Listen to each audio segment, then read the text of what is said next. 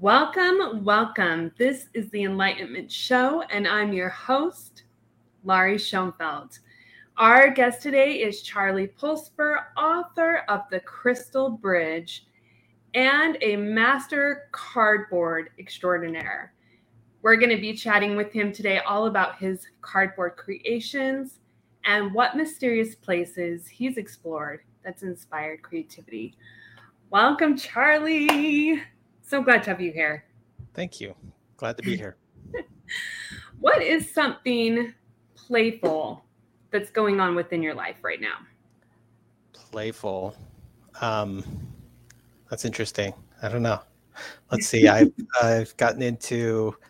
I recently discovered the new AI program that you put in prompts and it creates art. Ooh. And so I've been exploring that as a kind of a jump starter for some of my characters, what they look like, and things like that, and also to think about new book covers and things like that. So I've been messing around with that. I recently went camping in my teardrop trailer for the first time in a while since I've taken that out. Yes. And so those are a couple of fun things that are going on in my life. That's super playful. And with your camper, I'm sure you've had quite a few adventures that you've explored on your own with that journey there. I have. I lived in it for about 6 months a few years ago and traveled all across the country, went from the bottom of California up all the way to Seattle and then across the whole country, and from Maine all the way to Florida and then all the way back to Utah. And so I got to see about 80% of the states on that trip, and I've been to most of them. Besides that, I think there's only 2 that I haven't been to now. and so I need to kind of visit a couple. One of them, Alaska. I haven't ever been to Alaska, but yeah. I remember you posting about your journey, and a little part of my heart, I was right there with you going, this has got to be one of the most expansive, like healing, creative journeys I can imagine. Because I definitely also would love to just go and just be in the moment of wherever you just end up in. What did you learn about yourself the most when you went on that journey? I learned a lot. It was one of those trips where it was like I was hoping it was going to be like Eat, Pray, Love, and you find yourself and you find exactly where you're supposed to be. And some of those things happened and some of them didn't. Like I didn't find exactly where I expected to like land in a location and be like, this is where I'm supposed to be for the rest of my life. And nothing like that clicked and happened. But I did go through a lot of really highs and lows where I was experiencing these amazing places that I've always wanted to visit. Had some almost spiritual experiences in the Redwoods and at Niagara, and at a little campsite in the middle of nowhere up by Mount Rushmore. And then I also had some really, really dark lows where I was like stuck in the trailer for a week at a time while it was sleeting and raining and cold and miserable, and just felt lonelier than I've ever been in my life too, because I had I was in the Badlands at one point and I had no cell phone connection and it was freezing and it was cold and miserable, and just sat in the trailer with myself and my own thoughts for days on end, and which is also good for you. I recommend everybody does that a little bit, that they have those moments where they just feel completely alone and stuck with themselves, because you learn a lot about yourself. I am very proud of myself for doing it and making it through it, and I look back on the whole trip as a whole now and I'm like, I did that, and it was really a lot and scary and big, and I did it. And so that helps you kind of tackle other big things in your life. Mm-hmm. I'm proud of you too, friend, because definitely sitting with your thoughts. I like to think of it like multiple times that I've been in the cocooning stage is what I like to call it. Like you're sitting in that spot where you know you need to be, but you don't want to be there. And it's supposed to be good and healing, but it doesn't feel like it when you're in it. Like in the moment, you're like, this is not okay. No, like, it doesn't. Going into a dark cave, you just don't know what you're going to see or get. And it can be scary and dark and lonely. And so high five, Charlie, because wow. Yeah. I think a lot of people understand more of what it was like now that COVID hit and people got stuck at home for days on end, weeks, months on end, and had to kind of sit with themselves and work their way through some like deep set traumas and depressions and things, and find out who they really are. And I got to do that in a microcosm of traveling across the country by myself. And I think it's good for us. It doesn't feel like it, but it is. The whole being with yourself is such an art, wouldn't you say?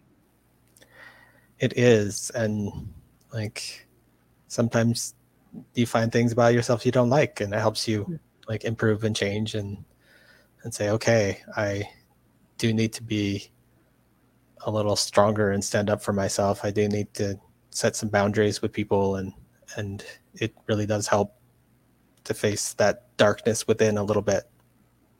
Yeah. So there's so many things about you, Charlie, that I absolutely love. I love that you are so creative and hilarious and one of the most genuine humans that I know.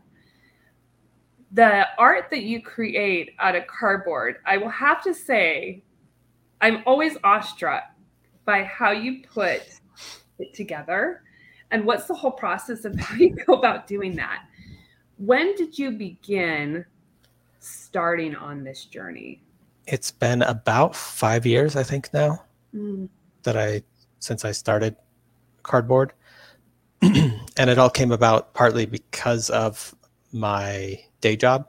I work in marketing, and I was working at a company that did vegan protein, and they were changing their packaging. And as I was writing a video script about them changing their packaging, we talked a lot about cardboard and the recyclability of cardboard and things like that in the script. And I kept thinking, okay, we need to do this video out of cardboard. And I brought that to the owners and said, this is what I'm thinking. And they all looked at me like I was crazy. And they were like, that sounds like you're just going to put trash in front of our audience. And I'm like, no, you're not seeing it. And so I went home and I made a tractor out of corrugated cardboard. That was about yay big, and brought it in the next day, rolled it across the table to them. And they were like, yeah, let's do this. This is cool. And so I made all the props, and we did puppetry and like I did a background set and all these things out of cardboard that was not very big. But as I was making all those props, I kept thinking I could go smaller. I could really go really small with cardboard and play around with this. And so as soon as we were done filming, I went home and I made my very first dragon. And it's still one of my favorite pieces. And it is the first time, like, I've always wanted to be an artist ever since I was a little kid. I started with crayons and was drawing dinosaurs when I was 4, 5, and I kept doing that into high school. And I was doing pen and ink a lot, but never did my art come out how it is in my head. It was never quite right. And this dragon was the very first time that clicked, that it was exactly how I imagined it. It came out in real life, and I realized I should have been sculpting in 3D my whole life instead of trying to do pen and ink and trying to do 2D art because I'm not as good at it. And so once that dragon clicked, I started making more, and I went smaller, and I tried different forms and different ideas. And so far, every piece that I've done has turned out exactly how I want it to. And so I've been very happy with my cardboard art. Was the tractor the first project that you did? It was. Okay. And how many have you created? What are a few? So you have the tractor and dragon. What are a few others you've created? I've done about 5 different dragons. Some of them more realistic, some of them more like mechanical looking. And then I've done a whole set of tiny fairy houses. I've done little tiny 2-inch tall houses out of the cardboard, and those are some of the pieces that I've managed to sell. Like I've sold several of those, and because people fall in love with these little tiny fairy houses with little drawbridges and little swing sets and things hanging off of flower stems, and they're very tiny and intricate, and so those do well. I think I'm about up to 20 some odd pieces or so, not counting the tractor and those things that I made early on, because they're really nothing like the art that I'm making now. I do have a piece with me here, which is a little hard to show on video, but this is a little dragon that I made. This is one of the first ones that I added lighting to, but you can see that little intricacies, little steam whistle on top, little thread coming from that steam whistle that's made out of cardboard as well. And so, yeah, I make these little tiny things. So this is about 3 inches tall in total, with all the details that go into it. Okay, so for those who are listening in, we will post a picture online as well of what Charlie is showing us, but every detail is, I'm just trying to wrap my head around this, Charlie, because for me, I'm not great with gripping on my fingers. That's something that, like, so doing this the small details is just mind blowing to me, how you piece together all those little details to form it like that. I mean, because these details are so intricate and small and so just on point. Yeah, and this is a Triceratops that I just barely started, and yeah, I have pretty steady hands, and I've learned a few tricks as I've been going about it, where I will hold. I use a scalpel, and so I will hold the scalpel, and then I'll take one finger from my other hand and put it against it, which helps steady it as I'm cutting, so I can get really straight lines and things like that. And so I'm also very nearsighted, and so I just take my glasses off and I can see really up close and do well. And then I do use little tiny tools. So I'm using like a really sharp awl and a scalpel most of the time for everything that I do. And so I actually apply glue with this tiny awl, and then I use the scalpel to pick things up with as well. I will do a little stab and pick up like a shingle that's going on a roof that's literally an inch long. Like the roof is an inch long, so the shingle is millimeters and even smaller. Yeah. So yeah, that's my craziness. I'm still just awestruck. Do you listen to music when you create? I'm seeing a visual here, so I have to. I do. Music? I listen to a lot of different music. Sometimes I'll put a show on Netflix or something in the background that I've seen before, so I don't have to pay a ton of attention to it. And it's just like there. But I listen to a lot of music. I have a couple Pandora stations that are like revolve around some of my favorite artists, like Anne Boleyn, Death Cab for Cutie, Meg Myers, some of those. How do you go about the process, Charlie? Do you sketch it out first and then go, or do you have it just in your mind and you know exactly where you're going and you just start piecing things together as you see it? I sometimes do like a really rough sketch, just kind of an idea. And then I work with a container. So I usually have a container in mind. Like this is one that I recently got for another fairy house that I'll put in this. And so I am working within those dimensions. And so then I know, okay, the fairy house can't be this tall. It has to be exactly this tall. And then I will start cutting. And then it's almost, it's a little bit like working with clay in a way, because I'm adding and subtracting. So I'll cut a piece and then I'll put it on. And if I don't like it, I'll pull it off before the glue sets and cut a new piece and add it. And I'm slowly adding and subtracting until I get what I want out of it. Most of the time, I'm pretty happy early on.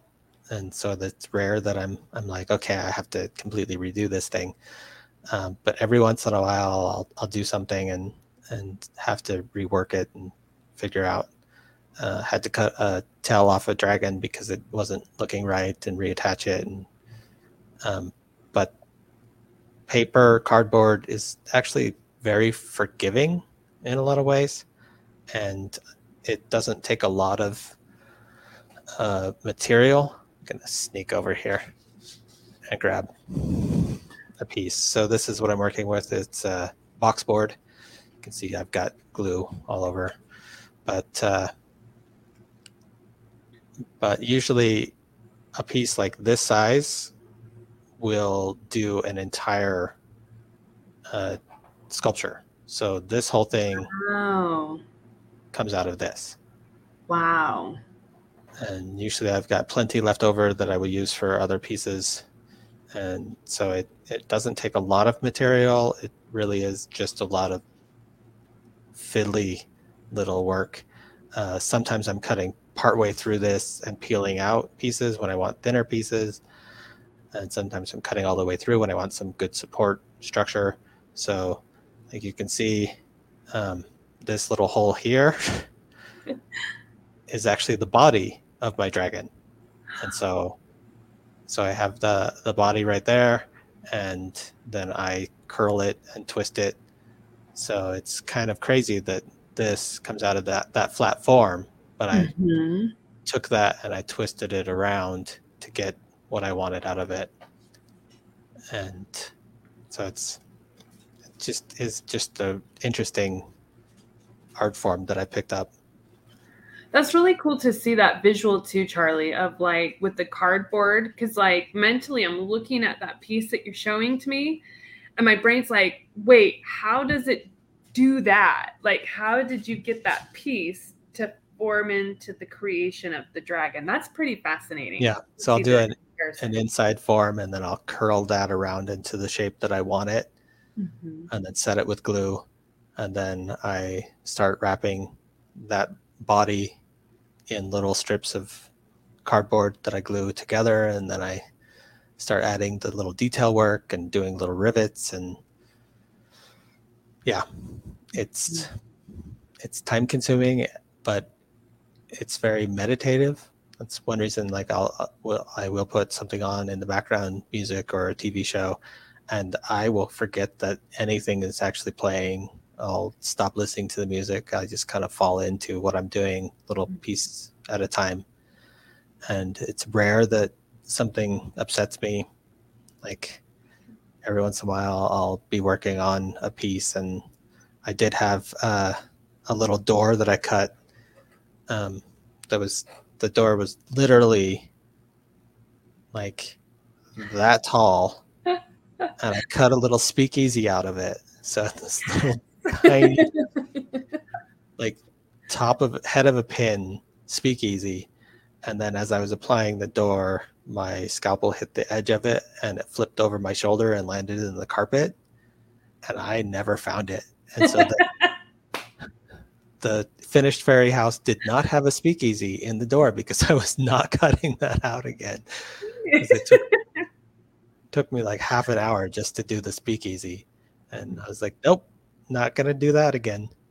And so yeah, I don't really get upset. I just kind of meditate and do it, and if something doesn't work out, then I'm like, okay, it wasn't meant to be. No, it did not want to be found. Your speakeasy.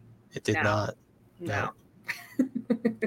Ended up in the vacuum cleaner somewhere at some point. It's got a new journey now.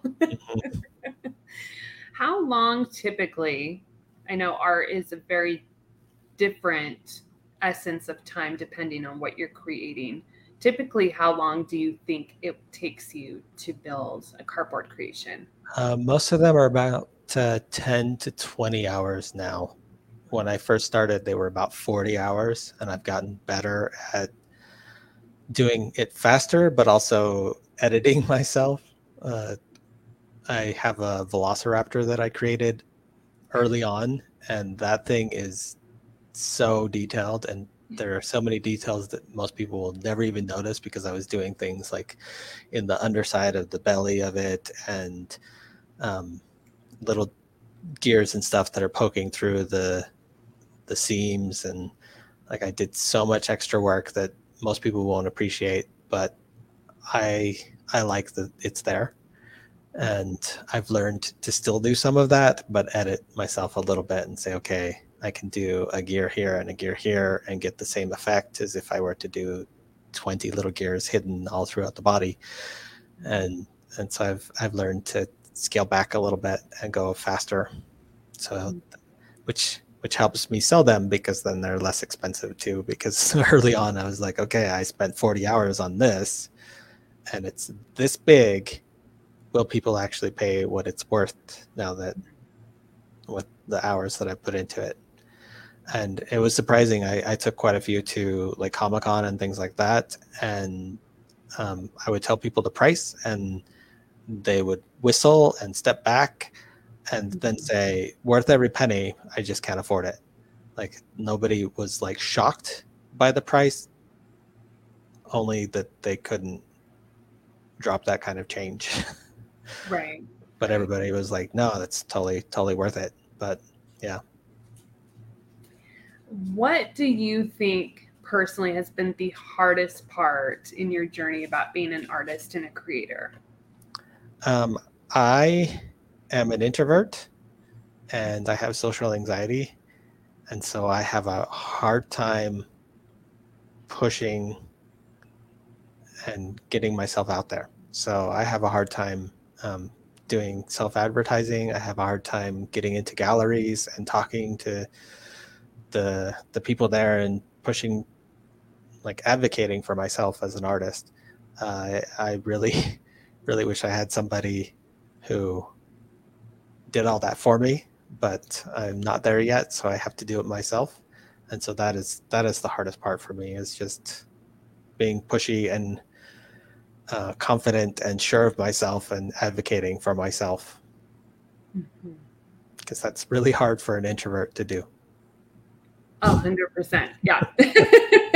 Like you have good ideas, but it's different taking the action into the ideas, for sure. Like, make this beautiful thing, and then we're like, I made this thing. If you want, maybe look at it, but be nice.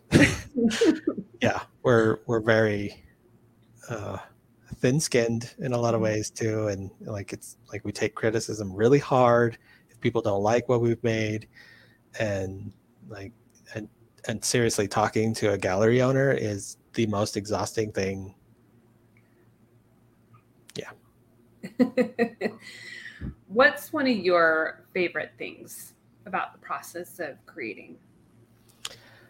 I think it's always just been a part of who I am. Like I seriously remember the first time I created art, and my mom was a bit of an artist. She would paint with acrylics, and she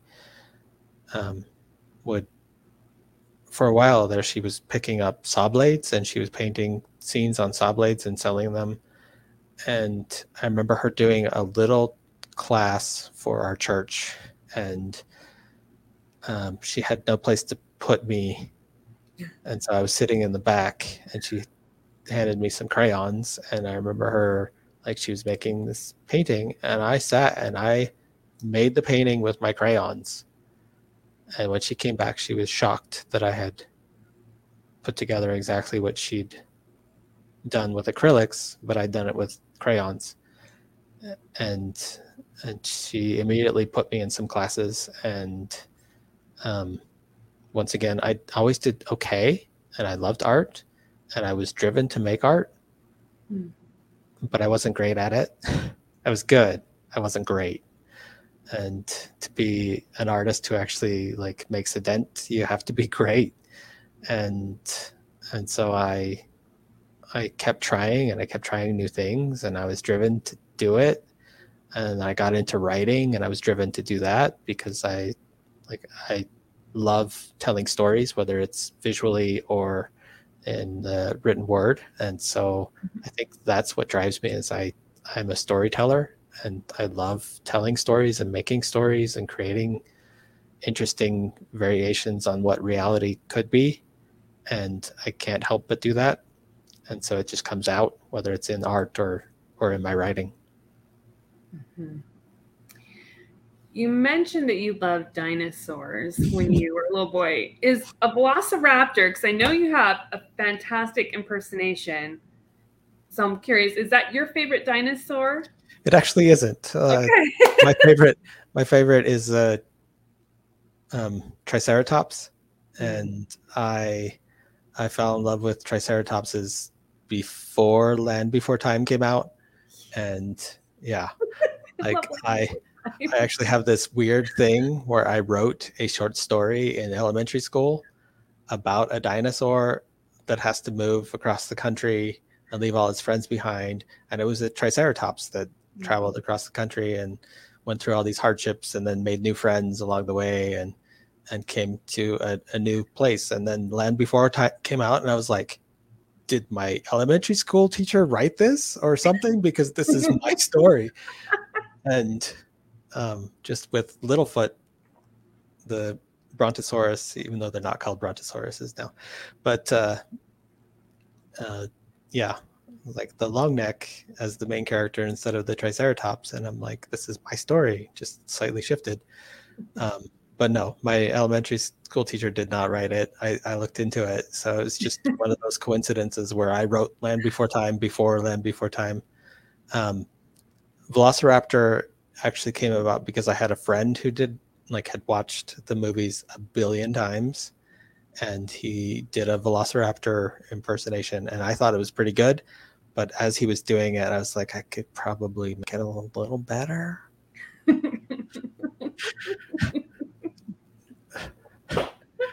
Just because I'm like that. I like watch people do something, and I'm like, I could tweak it and do it this way, and maybe make it a little bit better.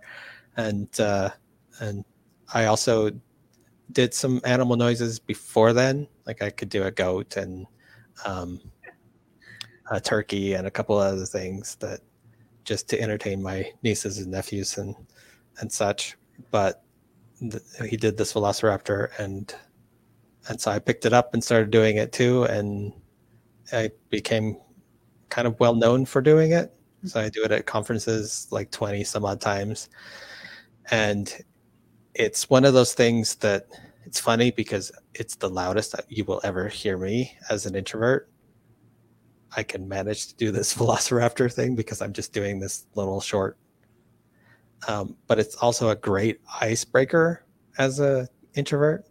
Like if I'm doing a panel or a presentation or something like that, it breaks the ice really well, and everybody laughs and calms down and loses all their anxiety about the panel, and you can feel the audience just relax after I do the Velociraptor. And I do the same thing where I get out some of that nervous energy, and then I can do my panel or my presentation without as much stress. I love how you mentioned that, because I've had the opportunity to hear your impersonation a few times. My daughter got to hear it right before COVID hit, and she has social anxiety. And that's actually exactly what she told me after she heard your impersonation. She's like, wow, I actually feel really relaxed now. That was fun. So it does have that energy for sure. Mm-hmm. Mm-hmm. Can you share with us, Charlie, this impersonation of the Velociraptor? Sure. It will be a little interesting to do with the camera, but we'll figure it out. Okay. Boxed impersonation. So now I have to adjust a little bit. Unplug this. Okay, you should still be able to hear me a little bit. Okay. Move the chair.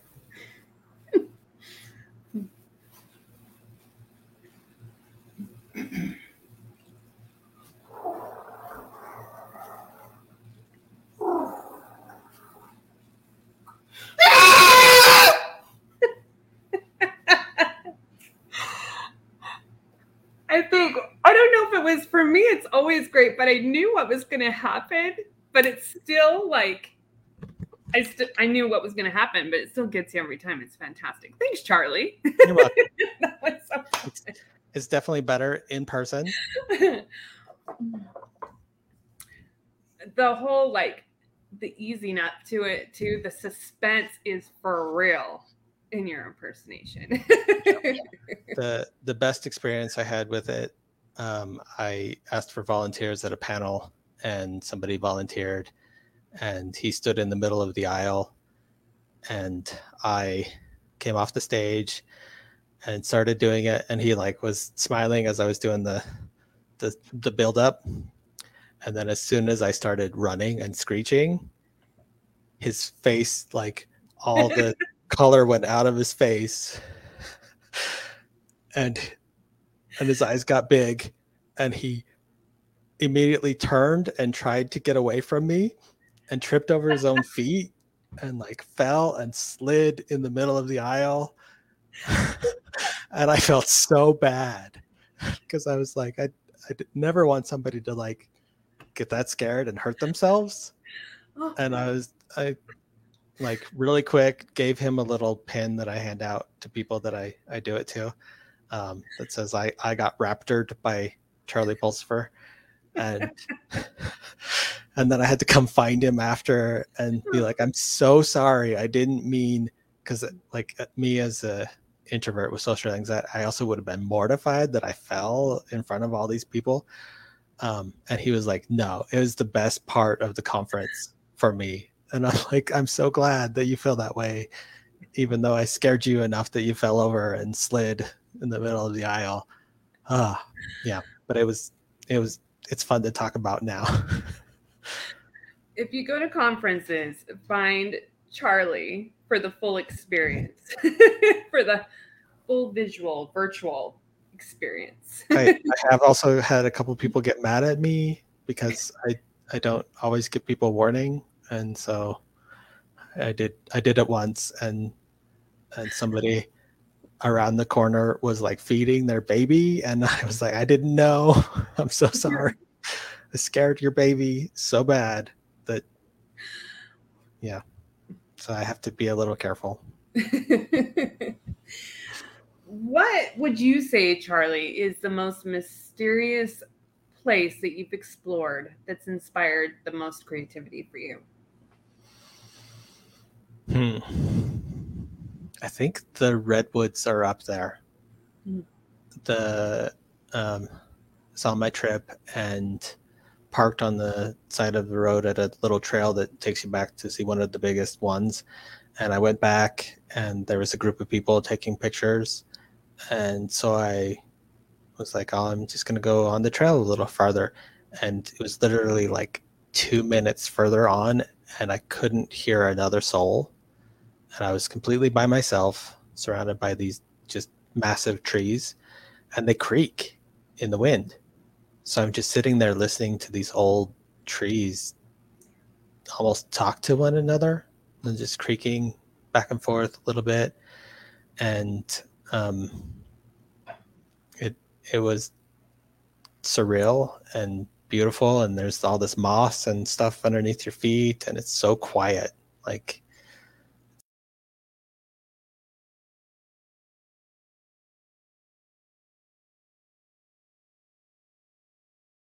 wildlife, nothing else going on, couldn't hear any people. It's just me and the trees talking.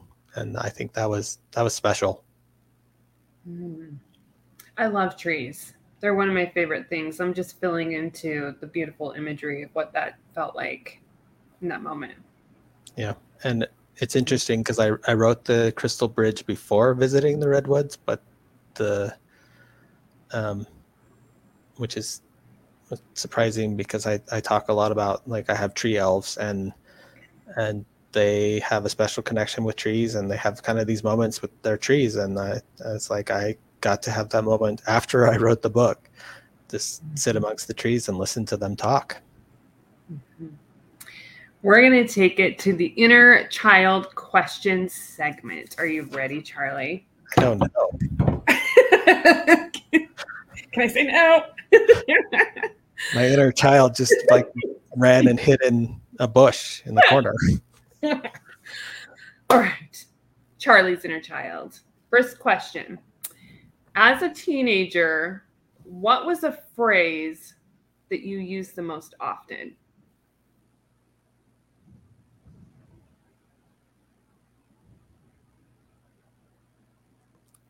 I think I said something along the lines of it's okay to be weird, or it's cool to be weird. It's kind of when I first started to embrace that I was a little bit different, and that was okay, and that it was good to be a little weird. I had a t-shirt that had like all these figures in gray, and then a figure in the middle that was purple and dancing, and it said something along those lines of like it's cool to be weird.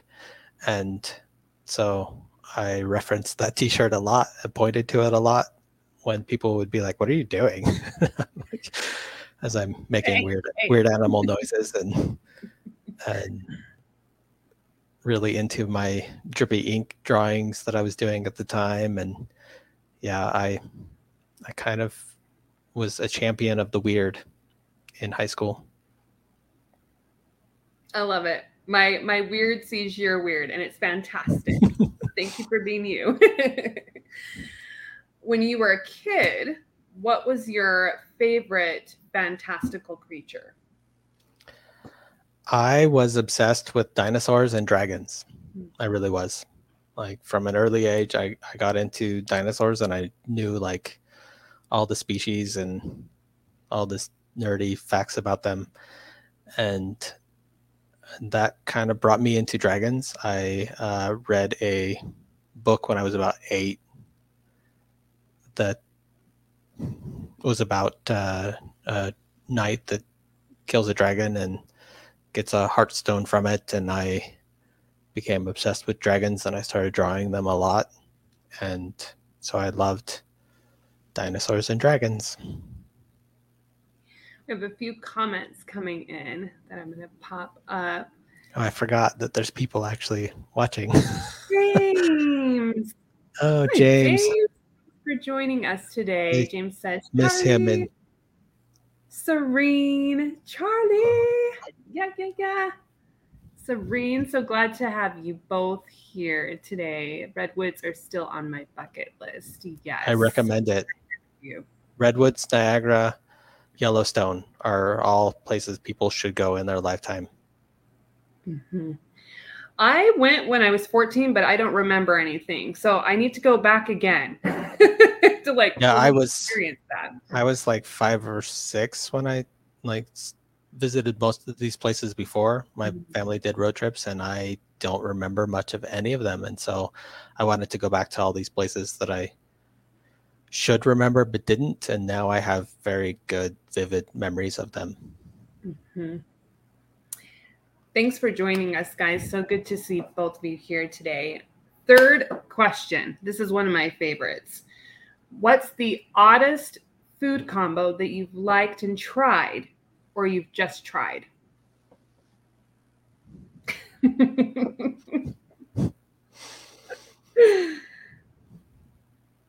Tried lots of food. I grew up in Louisiana, and so I've had lots of interesting food combos that people in the West don't necessarily get. I make jambalaya regularly. I've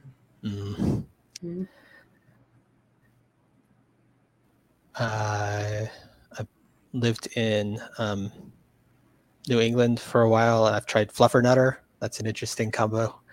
What is that? I don't know what that is.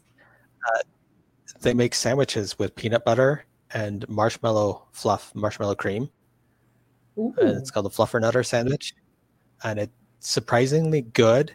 So not healthy, but surprisingly good. And I've had grilled ones, and it's really good, but really not healthy. It's like a dessert. Oh my gosh, I'm seeing this at the grilled. So it's melting and the combo. Oh my gosh, that sounds amazing. Mm-hmm. It is. It's pretty good. I've what else? I had a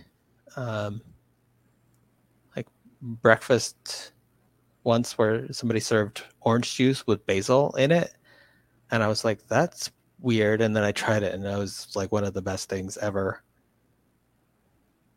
Okay, so I'm visually, was it literally like basil, so it's chopped, so it's got the stems in the orange juice, so we get the visual here? It was a couple of leaves, and then they muddled it in the orange juice. And I've never heard of that either. Yeah, I've seen people put mint but basil, it was surprisingly really good. I don't like watermelon at all. Something about the texture, but somebody gave me watermelon juice with lime in it once, and it's seriously one of my favorite things. I really don't like watermelon, but for some reason watermelon with lime, it was perfect, and I loved it. I've tried, I work with my marketing stuff, I work for some Japanese companies, and so I've tried some interesting things from Japan, like squid jerky, and they have this one snack mix that is anchovies and almonds, like almond slices, and it's crunchy. Is it blended together, Charlie? They're not blended together, but they're in the same bag, like a trail mix of dried anchovies and almonds. I did not like it. No. But I'm not a fish person, so a lot of their combos aren't great. And then if anybody has ever had an elote, the Mexican street corn. Ooh, you're speaking my language. I love corn. I love corn. That's one of my favorite things ever. Oh. I lived in Mexico for a while too, and I did not love a lot of their food. I love Mexican food, but when you're actually living in Mexico, you're eating things that aren't necessarily things you're used to eating, like pickled pig skin, and things like that. And so I was a little nervous trying new things all the time. And somebody was like, "You want an elote?" And I was like, "I don't know what that is. I don't want it." And they're like, "We're buying you one." And they bought me an elote. And I think I ate like 20 elotes that week after they bought me one because they are so good. They like grill the corn over fire and then roll it in Mexican cream and then in chili lime salt. Oh my goodness. And then sprinkle a little bit of like Mexican cotija cheese on it. And it's the best thing. And I don't want one of those things too, where I don't love corn on the cob. I've never loved corn on the cob. It's very bland to me to have just like corn and butter. But this was just amazing. A little bit spicy, good and salty, low acid, heat going on. Yeah, it was perfect.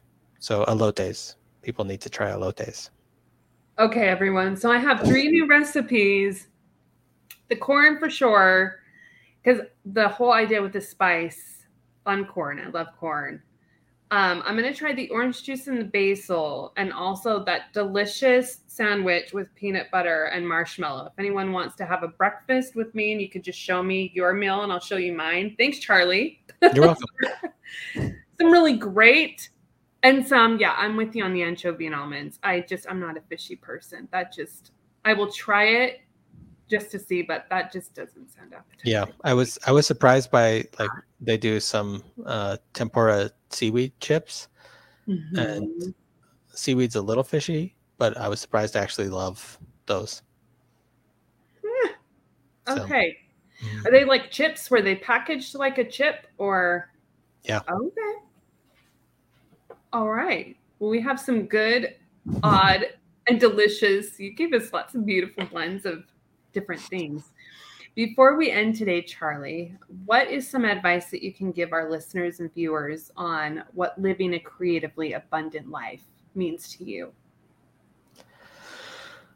I think it means like never giving up on your creativity. There are times in your life where you're less creative, and that's okay. I've gone through some highs and lows where I've burnt myself out creatively. I have done some ghostwriting where I wrote like 5 books for other people in like 2 years, and it was a lot, and I got a little burnt out, and I had to step back from creativity for a little while, and that's okay to let your cup recharge, but that doesn't mean you're stopping. Just keep going. Also, keep exploring until you find what clicks. Like I would have never expected when I was a teenager trying to draw my dragons with pen and ink that eventually I'd be making them out of cardboard and they would actually sell, and I'd be in galleries and things like that. I don't think I would have believed myself if I'd gone back in time and told myself that's where you're going to be. Though I kind of wish I had, because I wish I'd picked up cardboard earlier. But yeah, keep exploring, keep trying new things until something clicks. Eventually something will click, and then perfect that. Like whatever clicks, perfect it. Keep working at it. Art is a skill that you improve with practice. So keep working at it. It's not something that a lot of people think you have innate talents, and of course you do, but a person with 0 talent who works at it every day can reach the point of a master who was born with talent. So you just keep working at it. Thank you so much for being with us today, Charlie. You are such a joy to spend time with.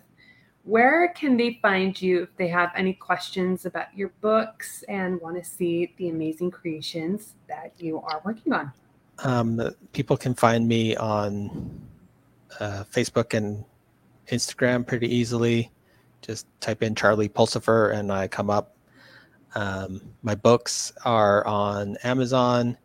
My art is, I share a lot of it on Instagram, and also it's in, I have several pieces in a gallery in St. George. So if you're ever in St. George, Utah, there's a gallery. Why am I blanking on the name of the gallery? Oh, Art. Look up Art Provides. It's in the top floor of an old movie theater on Main Street in St. George. And so it's a That's beautiful fun. space. It's a cool gallery. A little hard to find. People go in and there's a couple galleries on the main floor, and people will explore those and then walk out, and they don't even realize that upstairs is a treasure trove of cool art as well. And I'm one of those treasure troves hidden up there.